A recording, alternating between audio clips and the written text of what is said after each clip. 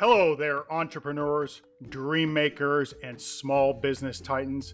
I'm Chip Schweiger, and welcome to this episode of the Entrepreneur's Accountant Podcast, the podcast where you get tips and tricks that can help you level up your business to build value and create a business that goes from 7 figures to 8 and from 8 figures to 9. I'm a CPA in public practice who has worked with some of the largest companies in America. But my other passion is in helping entrepreneurs and business owners like you, because you truly are the crown jewel of our economy. And today I want to talk about your books and records.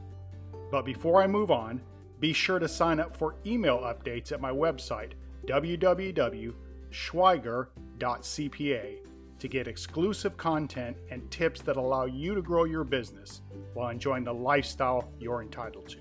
That's www.schweiger.cpa. So back to the show. And this week, let's talk about something entrepreneurs seem to be scared to death of: their company's books and records. And look, I get it.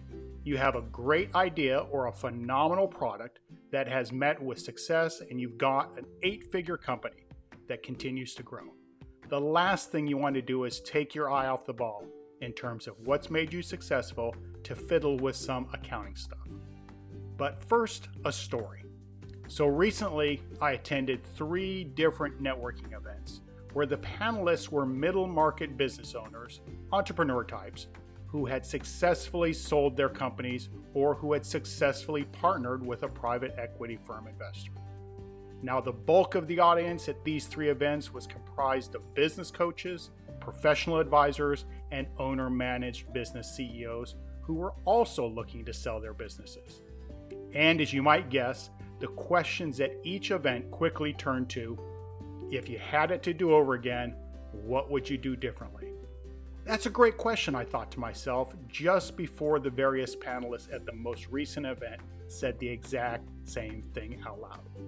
The first panelist answered without much thought at all. He said, I would get our books and records in order much earlier in the process. The second CEO panelist gave pretty much the same response. And then the third one exclaimed, yep, get your accounting in order. And so it went with the fourth one, and the fifth one, and the sixth one. And, well, you get the idea. What these business owners had learned through the process of successfully selling their businesses, and what I'm sharing with you today, are 3 things. 1, potential buyers are going to find your pigs, so you want to find them first. So what do I mean? Buyers and private equity investors are going to come in and walk through the bushes of your company with a big stick and look to find as many accounting issues as they can. And the reason is simple. Their incentive is to pay as low a price as possible for your life's work. Most of the private equity folks that I know want to pay a fair price, but they need there to be some upside opportunity built into the business. Hence them trying to get a valuation on the lowest end of the range of potential multiples of earnings. Now you, as the seller, have a similar goal of receiving a fair price, but you want it to be as high as possible. Having potential buyers or investors talk to your accountant about the fair book value of your business using accountant ease. I don't even know if that's a word, but I just made it up. Having them do that can often make a huge difference in arriving at a mutually beneficial, fair price. So, the first lesson. You can try to dress up those muddy pigs after others find them, or you can turn them into prize-winning hogs long before potential buyers get to them. Number 2. Your car is really cool, but it's not worth what you think it is.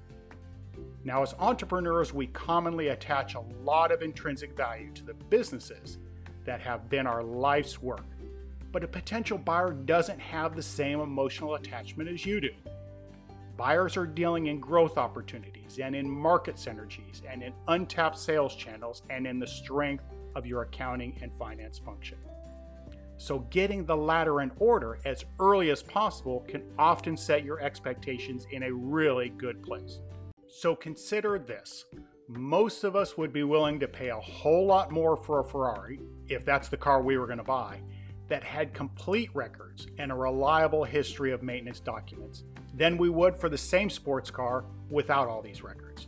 And the same is true for your business.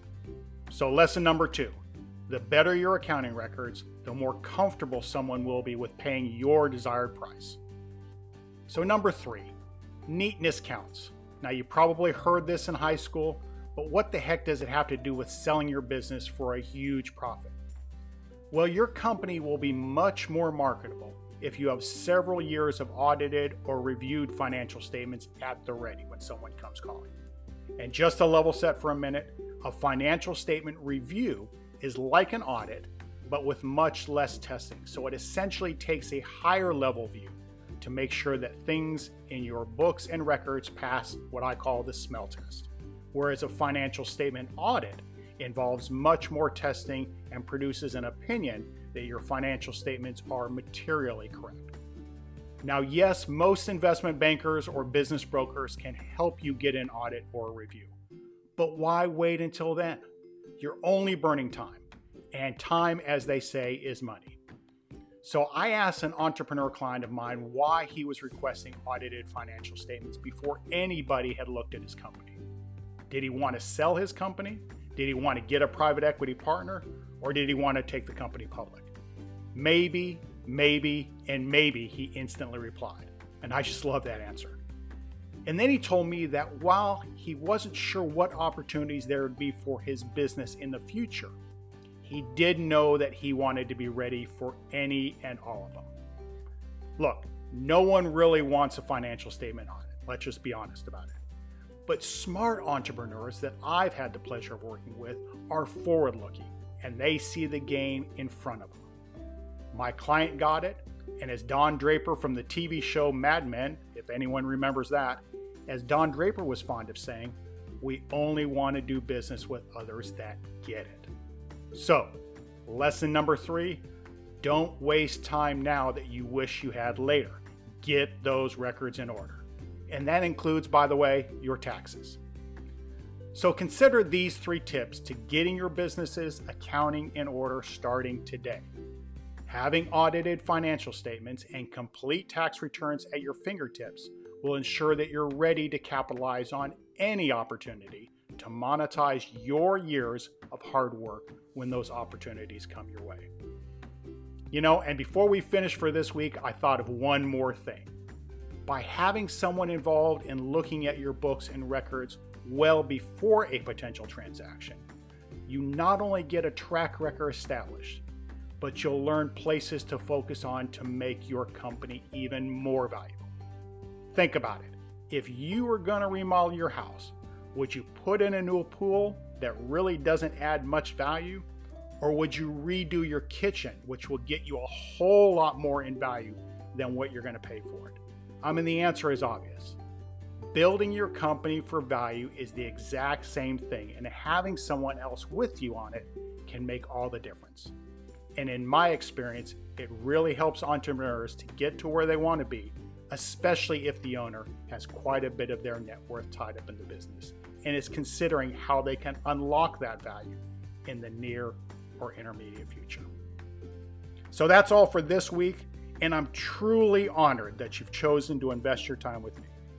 If you've enjoyed today's discussion, please consider subscribing to this podcast so that you'll never miss a future episode. It's easy to do by just clicking on the subscribe button. And with that, we'll see you down the road.